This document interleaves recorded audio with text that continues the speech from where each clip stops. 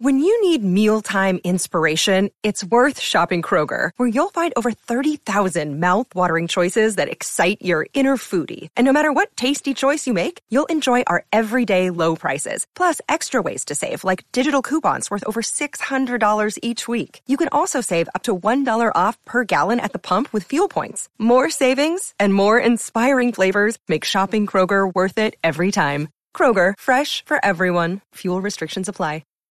It's a Friday. The weekend edition of Daily Thrones has begun. That's right, our weekends are Friday, Saturday, and Sunday.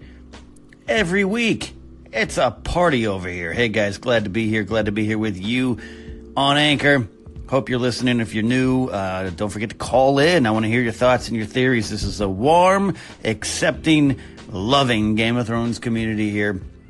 Call in anytime. Address any topic you want. We have some stuff to talk about with the premiere. We got some thoughts, some bets on that. We got more on the Hound from Kevin. This conversation about the Hound is great, and it was going the last couple days. We're going to add to that, and then we're going to get back to talking about some of my favorite moments and scenes from Season 7 of Game of Thrones.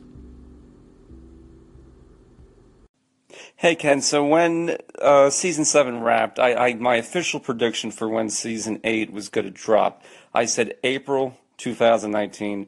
The show premiered April 2011, and I'm sticking with that. I think I do agree with you. I think it's going to be more earlier than later, 2019, and I think April would probably be the best bet. And I think they would want to maybe bookend how they premiered the show back in 2011 to how they're going to end the show in 2019, as we know now is official. So yeah, I'm saying my bet is April 2019. Hey Ken, Kevin Ross. A couple things. The Hound did see the Red God when he was a child in the flames, but he had the same reaction that Varys did, which is it scared them both to death. And so those two characters suffer what we call the Robert Baratheon problem, that they actually experienced real magic, and in this case, real religion. They know that there is something beyond. And this is why the Hound is always such a cynic. Like, if there's a real God, why doesn't he stop these things? Why don't these things happen? He's seen a demon and doesn't understand that it's the Red God, and now he's with a group of people that are helping bring him along, and Melisandre will fix that all up. But as to what will Arya kill the Hound? Yes. When will that happen? At the end of the Clegane Bowl, because they'll both be killing each other, and the Hound will win, but Arya will have to put him out of his misery the way that she said she would. Thanks.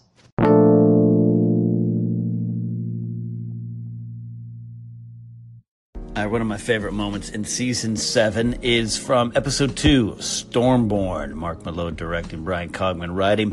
And it is the Arya and Hot Pie reunion. And we've talked about it a little bit here on Daily Thrones. We've even talked about it recently, focusing on Hot Pie. I love the I'm a survivor just like you moment from Hot Pie, because he is. He truly is a survivor in this land. He shouldn't survive. This land, Westeros, this world at this time, the Seven Kingdoms, are not built for people like Hot Pie to last long. And he has not had a simple life working at the Crossroads Inn his entire life. I mean, he meets on the run. He is being transported up to the Night's Watch, where he would have been a fine cook up there at Castle Black. And then captured, escaped on the run. He is out of shape. He is inherently cowardly in a way, but not that he is a coward, but he's not a fighter. He's not a champion. He's not a knight. He's not even a hedge knight.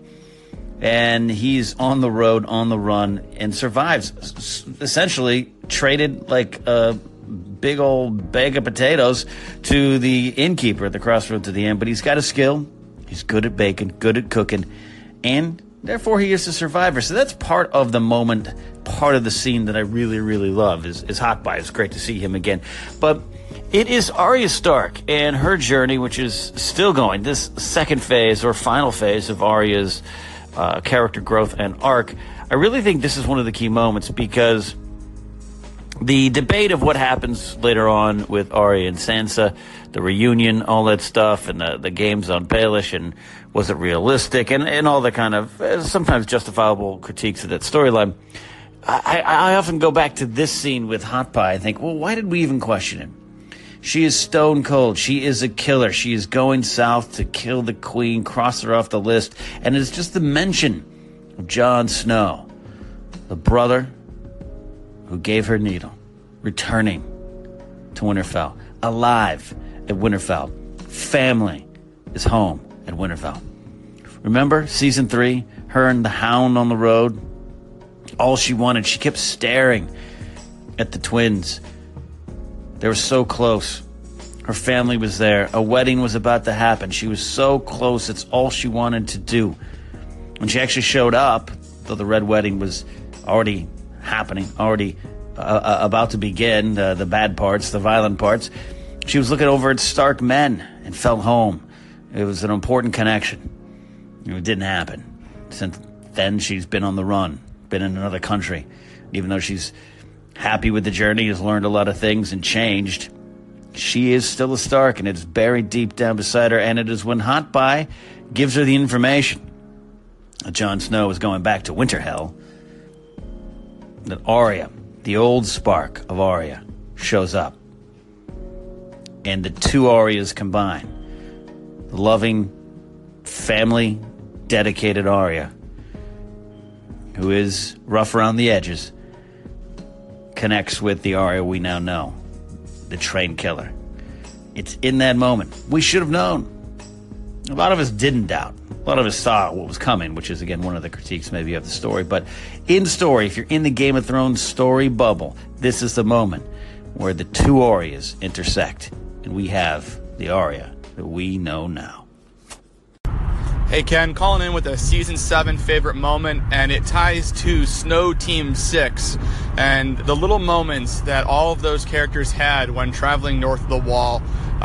It's just a great moment. When you have Gendry telling his story about Melisandre and the Hound, and I believe it was Tormund saying, "What's wrong with that?" when Gendry's talking about what she was doing to him. Or the little moment between Jorah and Jon talking about Longclaw and Jorah Mormont. Just those little story moments between like the first, 15, 20 minutes of that episode was really cool. We haven't seen a lot of these characters on screen together, and so many things that happened with them over the past 7 seasons. We finally get to see some of these storylines kind of come to fruition, how they all kind of meld together. So definitely my favorite little moment was Snow Team 6 above the wall. Jeff calling in about Snow Team 6, and I like that. I like what you're saying, Jeff. Those little moments in that episode with all these characters, this all-star team together. And there's certainly criticism of that episode, criticism of that plan. We've talked about it before here. Should more than just Thoros have died? Why was that plan stupid? And I actually think the plan was stupid. I think that's an in-story and out-of-story criticism. It was just like a weird choice for the show to do that. But also it was a weird choice for the characters to do that. So that episode it's weird because it's my least favorite episode of season 7, but that's, not saying much because I think it's still an amazing show, even in its lows. So I think a lot of the little moments in that episode get lost in the bigger debate, get lost with us fans kind of looking at the bigger issues of that episode and some of the bigger successes of that episode. Make no mistake. I mean, the death of Viserion that's big and big, giant, epic Game of Thrones moments, but that's why we're doing this list. That's why we're talking about it here and have been going season by season on Daily Thrones, looking at these little moments because they help build characters, they help build it and build the story. And I loved the all-star team aspect of Snow Team 6. And I think it pays off in those moments that we get with them. Whether it's even the moments when they first kind of meet, actually, in the prior episode, when they were all kind of bantering back and forth, and they kind of almost like it's the end of Clue, or one of the movie Clue, if you've ever seen that movie from '85, just kind of the rapid fire. Suddenly we're all connected. I just loved it when it came together. So when they're actually marching, it paid off for me. It really did take these characters, intertwine them in a realistic way, gave us some of the more funny moments of Season 7 and some of the more character-driven moments of Season 7. And a lot of that humor came out of those characters. Some of the best moments were between Jorah Mormont and Jon Snow, talking about Jorah Mormont, talking about Longclaw. Love that Jon Snow tried to give up Longclaw. Mormont wouldn't take it. I mean, that's some great stuff. And the jokes, the Hound being the Hound, it's all good. The episode kind of, like I said, Jeff, it's the first 20 minutes that really, really pays off. And then it goes into something else, which I like as well. But those little moments, the Snow Team 6, whether you liked it or not, if you're one of the viewers who didn't think this was one of the better ideas for the show to do, understand. But you have to admit, even in that situation, there's some great moments, great character moments, and maybe some of the old school Game of Thrones we missed during Season 7, because Season 7, of course, it moves so fast.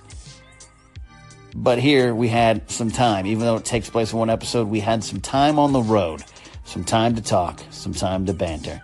Sometimes, you gotta love that, because we need it. The Daily Thrones Weekend Edition rolls on. The weekend edition of Daily Thrones rolls on, and let's talk about Grayscale. Let's talk about Jorah Mormont and Samwell Tarly. One of the more, tough to watch, disgusting sequences of Season 7 and maybe all of Game of Thrones. And Samwell Tarly was involved in a couple of these sequences this year. But this sequence, which actually stretches from the first 3 episodes, where we first see Jorah in a cell, scaring Samwell Tarly and asking about Daenerys. And then we get the more upfront meeting in Stormborn and the final kind of removal of the Grayscale in the 3rd episode, The Queen's Justice. And this is, like I said, disgusting sequence, but as a Jorah fan, it was wonderful to watch. There was a part of me initially was like, wow, I guess it's that easy. We're just going to go ahead and cut this stuff off. No one else could do it. But I think the sequence revealed some stuff about the Maesters not willing to help when maybe they could, when it could be a risk. And it was risky indeed. I understand Ebrose being mad at Samwell, but also impressed.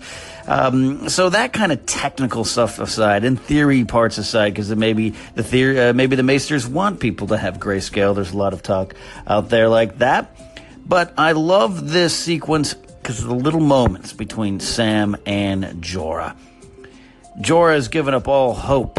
I believe he would have ended himself. He would have followed through. He was writing the letter to Daenerys Targaryen. But it is Samwell who has learned so much going back to Season 1. And the Samwell we're seeing here is the Samwell who he always was. He was a caring individual.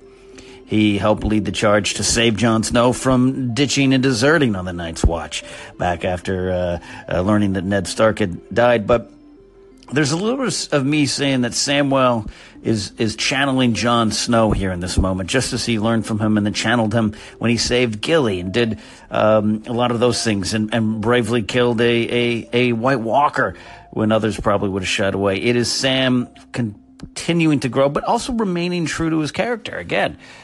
When it was silly and stupid, he saved Gilly. When it was silly and stupid, he killed a White Walker.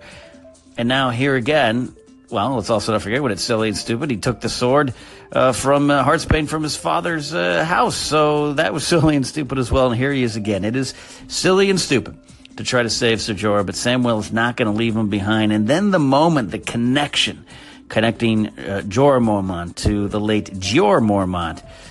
And not just like, hey, I served in the Night's Watch. I liked your dad. I was there when he died. Tough luck, but I'm going to save him. It was the connection and the moment. I love the moment when Sam says to Jorah, you're not going to die tonight, which is invoking what Jeor Mormont, the Lord Commander of the Night's Watch, said to Samwell Tarly. Samwell Tarly, I forbid you to die. There is a true connection between Jeor Mormont, and his men.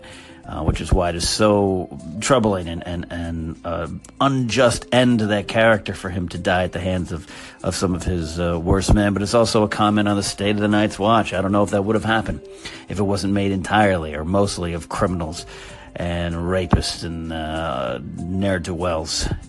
I don't know. That's another question for another day. But In this scene, Sam invoking that connection, calling on that memory to do something again, silly and stupid, that is really, really brave, to save a person who deserves this chance. Jorah does deserve to come back from Grayscale. Was it a quick fix for a long arc? Yeah, even I will admit, but that was part of Season 7, right? Things move quick. It's not so much the journey anymore of Jorah finding a cure. It's about Jorah getting the cure and returning to Dany. It's about Samwell Tarly rising to the occasion, being brave when others would not. Sam the Slayer, Sam the Healer now.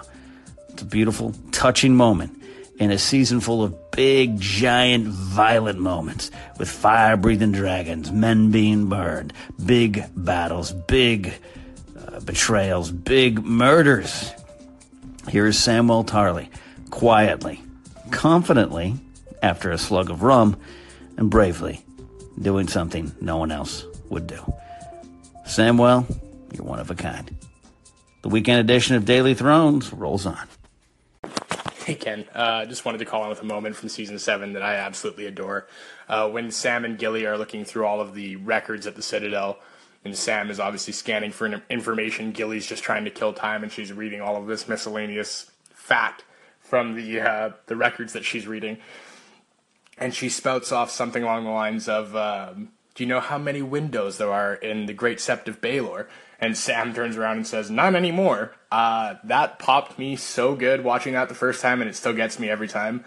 So that's my moment for right now that I can think of for Season 7. Another thing I'd like to get your opinion on, Ken, is fan film in Game of Thrones. Do you think we can start seeing some great fan film in Game of Thrones, much like Star Wars has had over the years? Or do you think we're at risk with kind of a Paramount situation where they were going after all the Star Trek fan films? Do you think we could be looking at HBO going after people for making fan film? Is that maybe why we haven't seen any? I'd love to know your opinion. Thanks for taking the call, and have a great day. More Sam, thanks to a phone call there from Sir Thomas the Tall. I do agree. That moment is great. Gilly is so great. What little time she has, she makes an impact, and we all kind of root for her, feel for her at times. We feel for her when Randall Tarly is tearing her down, and then when she stands up to Randall Tarly, it's a great moment. And yeah, the stuff with Sam and Gilly, though there wasn't a lot in Season 7, sweet moments, cute moments, and frustrating moments, of course, where Sam didn't really listen to her as she seemed to solve a big mystery in Game of Thrones. But, about Rhaegar Targaryen's annulment and second secret marriage. But I do believe Sam already knew. I think that was kind of our way of the show, I should say, telling us that Sam kind of already knew, but here's the information he knows, so we'll come back. It just reeked a little bit too much of Sam completely discounting Gilly in the very important information. So maybe an awkward execution of that part of the story, but a lot of stuff there. Yeah, there was a little inside joke there with the Sept of Baelor and the reference to Season 6. I did love that as well. And Sam makes the decision to leave the Citadel shortly thereafter. We'll see if that pays off. On the subject of fan films in Game of Thrones, you're right. I hadn't really thought about it, that we haven't seen a lot of that kind of stuff there. Part of it might be because I do believe in the exact quotes. They aren't in front of me, but I don't think George R.R. Martin is a big fan of fan films and fan fiction. He kind of considers it a bit of copyright infringement. And I understand that point of view. I am, I guess, notoriously grumpy, I shall say, on Star Wars fan films. Though some of them are great and entertaining, and so many efforts, a lot of effort put into it, and a lot of money and everything. And I know people who actually have made some of these and been in some of these bigger, higher profile Star Wars fan films. The fan edits, the fan cuts of movies, the fan films, not my thing, not my forte, not my interest. I kind of just want to see these stories as told by the people who are creating them. And for years it was George Lucas, and now for years it's George R.R. Martin. I wouldn't want to read a Game of Thrones fan fiction, even if it's good. I guess there's some kind of what's the point shrug mentality for me. That, hey, where is it? What's the point? I read this, even if it's good, it doesn't count. It is taking these characters I know and doing something other with them. So, I don't know, maybe that factors into it. George R.R. Martin's dislike of fan films. So, maybe Game of Thrones fans feel, hey, why bother? And if he's kind of uttered the words copyright infringement, maybe George R. R. Martin will not be so kind. I could see HBO going after some people. Fan films, it's an interesting topic. It's an interesting discussion that goes into a lot of different ways, things I can't say.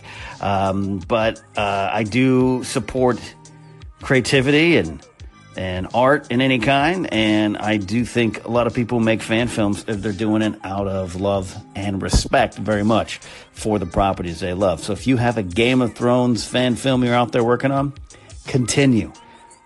Press on. I wish you good fortune in the wars to come. Hey, Ken, Kevin Ross. We've been talking about the Hound for a couple of days, so let's get to something a little lighter. Does Ed Sheeran come back on the show with his troops, and do they become White Walkers that Arya has to eventually kill during the Siege of Winterfell, or maybe Plan B, which would be kind of funny. But on a side note, we know that certain celebrities are coming into Star Wars now and becoming stormtroopers as that kitschy little cameo. So what celebrity would you like to see become a White Walker, and who do you want that celebrity to be killed by? Just a thought. Thanks. All right. That's just the question of the ages. Should Ed Sheeran come back to Game of Thrones as a White just so Arya can kill him? It'd be kind of cruel to have Maisie Williams kill someone she's such a fan of, but I think the fans might enjoy if Ed Sheeran at this time around is on to be killed. I was one of the people that didn't mind the Ed Sheeran cameo. It just didn't stand out for me. It didn't take me out of the story. It's just a fun, kitschy little moment that I knew was coming. I kind of forgot it was coming, but knew it was coming because, again, Maisie Williams is a fan. They put him in the show. But if he comes back as a White, I think we might have a success and a great cameo. As far as what celebrity would I want to see in Game of Thrones and who should kill the celebrity, Leslie Jones. Saturday Night Live's powerhouse Leslie Jones. I would like to see her in the show as a White and killed by the best of the best, Jon Snow. That would work for me. What celebrity would you guys like to see in Game of Thrones as a White? And who would you like to kill him? It's a question from our friend Kevin at 3 Cocktail Questions, and we're going to answer it here on Daily Thrones. The weekend edition rolls on. The weekend edition of Daily Thrones rolls on, and we have hit Sunday, and let's talk about the Queen's Justice. We have some big moments in that episode, including one of my favorite ones, which is Cersei Lannister getting her revenge on Ellaria Sand and Tyene Sand. It is a heart-wrenching moment. It's not tough to watch in that the scene itself isn't graphic, but it's tough to put yourself into that scene if you're Ellaria Sand and Tyene Sand and knowing what's about to happen. And this is going to be a painful death for Tyene and a long, painful thing to have happen to Ellaria Sand. We like Ellaria Sand. We like Oberyn Martell. We like the Sand Snakes. But there's something about this moment, when you break it down, that why I love Cersei Lannister so much and why I love what Lena Headey does with the character of Cersei Lannister. When Cersei is talking to Ellaria about how she doesn't sleep much, she just kind of stays up thinking about ways to kill her enemies and kill people, you believe her. And you believe that this is what she wanted to do, and she gets to do it. She enacts her revenge. She gets vengeance. And this is the key part of it, I think just the way that Lena Headey delivers things sometimes, the way she built this character up going back to season 1, where those quieter moments with Robert Baratheon and her, or even her confrontation with Ned Stark, which you kind of see some of her points of view inside, and her connection to her children and what she does for her children. All that kind of builds to the moment where she sips the wine in season 6 in the Winds of Winter after destroying the Sept of Baelor. We all like that moment, but we kind of shouldn't, right? We shouldn't like Cersei in this moment. She's doing something horrible to Ellaria Sand and Tyene Sand. But in this world, it almost seems right. The way Lena Headey delivers the lines, the way she talks about it, and the way, well, it's poetic justice for what Ellaria Sand did to Cersei and to Myrcella, her daughter, killing her in the same fashion. But Cersei's going to amp it up just a little bit, and now Ellaria is going to have to watch this happen. It is a mind-bending moment. We shouldn't be rooting for Cersei Lannister, but oftentimes we do.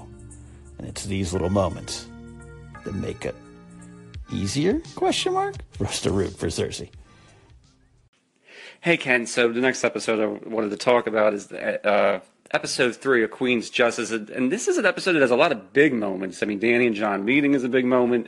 The Queen of Thorns at the end, that's a big moment. Hilarious Sand is a big moment. I want to talk about a smaller moment, and it's the scene between Varys and Melisandre. I think it's a great scene where she's looking down at Jon Snow and Davos, and Varys comes up and says, why aren't you down there? And she admits, she says, I did not part on good terms with the King of the North or his advisor. And Varys asks, he's like, why? And she's like, because of mistakes I've made. Horrible mistakes. And then she says, my days of whispering in the ears of kings has come to an end. So I'm going to go back, but I must return one last time. And she explains to him and says, because I have to die here, just like you, dear Spider. And there is some speculation that her saying that has some relevance to that voice he heard when his genitals were thrown into the fire. That there is could be a connection, maybe. Yeah, one of the more interesting moments in the Queen's Justice was Varys and Melisandre talking. It's also interesting to see this kind of defeated Melisandre, which emerged with the episode The Red Woman at the beginning of season 6, and even though she saves Jon Snow, she's never been the same. It's a belief in herself, maybe. She's still got some stuff going on, though. And this scene with Varys remains, to me, one of the more intriguing scenes in season 7, and something that we hope gets answered in season 8. We talk about it a lot here. What is Melisandre's point? What does she do in season 8? How does she factor back into the story? She runs off now, but she believes she's going to die. And yes, there's something with Varys, something with those voices, something with his fear of magic. Does it all pay off? I don't want Varys to die. I wouldn't mind Varys being one of the characters that survived to the end. I think in a way he deserves that. Unlike Davos, who deserves it. It's a different kind of deserve. Davos deserves it for being a good guy who picked himself up and remained true to himself all the way through, where Varys just had to do it, but I don't fault Varys. Had to do things a little differently. Was at the bottom, picked himself up from horror, and rose to the top using different means, different manners. The circumstances were different. Davos just seems to be more of a pure of heart type of guy, but I like Varys. We all like Varys. Conlon Thill does such a good job of bringing a humor and a wit to that character and a warmth buried beneath the mystery and the games. So this scene actually stands out to me as one of the best of season 7 because it's like, no, I can accept Melisandre dying, even though I'm a fan of the character and a fan of Carice Van Houten's portrayal of her. I don't want Varys to die. Unless it has some big purpose. We'll come back to this scene a lot, which is why I'm glad Eric brought it up. This is going to be a conversation starter as we look towards season 8, because I think a lot of it's tied into what we were talking about with the Hound earlier this week, and the Hound and Arya reunion. Would Arya kill the Hound? Why has Melisandre promised that her and Arya would meet again? Who's going to die from this? What's the purpose? What's the point? The god of fire, R'hllor, and the religion of they're all here. The Lord of Light, all that stuff. The red priests and priestesses. It seems to be the religion that has the most to do with the end. 7 gods. The religion is because of the actions of people like the High Sparrow and the other High Septons. It's hollow at times. The old gods seem very connected to what's going on, and I think there's a purpose to the old gods, but other than some of the children of the forest and the trees, the heart trees, you're not seeing that religion front and center. It is the Lord of Light and all his followers that seem to be making some sort of impact and have a bigger purpose as we go towards the end. After all, Azor Ahai basically comes from their prophecies, their religion. So Melisandre and Varys. It's a small scene, but it's a key scene. Well, episode 3, The Queen's Justice, has a lot of bits to chew on. You cannot talk about our favorite moments of season 7 of Game of Thrones without saying goodbye to Olenna Tyrell. We've talked a lot about her passing, her final scenes, her final death. Well, in Game of Thrones, sometimes you do get more than one, right? Her death scene is one for the ages. It's one of my favorite deaths of the show. There's great moments with her in season 7, even though she's not around for a long time. I love the tiny little moment with her and Daenerys Targaryen, asking her if she's a sheep. No, you're a dragon. Be a dragon. And giving her the advice of how Olenna survived so long was not listening to the advice of the men around her. It's a lesson that Dany takes to heart, has to take that lesson and adapt it to her existence, because it can also, sometimes if you hold hard and true to certain things, you might not compromise later on. Something Jon Snow continues to learn. Dany learns as well, but it's a powerful moment. I think Dany has an immense amount of respect for Olenna Tyrell. She is a fan favorite character because of Diana Rigg's portrayal of her, the quick wit, the vicious wit, and her sense of needing and not being afraid to take action. She determined it was going to be a good move, a needed move, though dangerous, to participate in the murder of King Joffrey. She makes that command decision. I don't know if Mace Tyrell would have done that. So Olenna Tyrell goes, and in the Queen's justice, we get to say goodbye to her. What can be said that hasn't already been said about this scene, even here on Daily Thrones? It was a scene that resonated with a lot of us. There's so much in it. There's the humanity of Jaime Lannister. That's there. Jaime of season 1 or beyond might have just struck her down where she stood, or let Cersei do with her that she wanted. Cersei had some bad deaths planned, but I think there's a humanity and an honor to Jaime Lannister present now that maybe wasn't present before, or has always was, but has emerged now. And he feels more confident, even in conquering for Cersei. He tries to honor Olenna a little bit and gives her a way out, and Olenna takes it. And it made me think of Alistair Thorne when he is hanged by Jon Snow. He basically says, and I'm paraphrasing, but I fought and I lost. I think Olenna Tyrell had that thought too, facing death the only way she could in this world. Right at it, directly. With a bit of fear, but knowing that this is at least somewhat in her own hands. It's a powerful moment, and then she gets a final victory. Admitting to Jaime what we all know by now. She was the one who had Joffrey killed. It was a powerful moment, a powerful final moment. Again, one of the greatest deaths. And in a show that is so big at times, so loud at times, so violent, there was a quietness to this death, a quietness to this moment, almost serene, almost calm. And Olenna Tyrell goes out like a queen. The Daily Thrones weekend edition is wrapping up. You can still call in with your favorite moments. I got a lot of calls in the queue for us to talk about this week. People like Vic and Eric Monroe and Kevin Ross and Thomas Satal. We have Jared calling in as well. We've got some calls still to come about your favorite moments in Season 7 of Game of Thrones, the small little scenes that strike a big chord. Let me know. We'll see you next time here on Daily Thrones.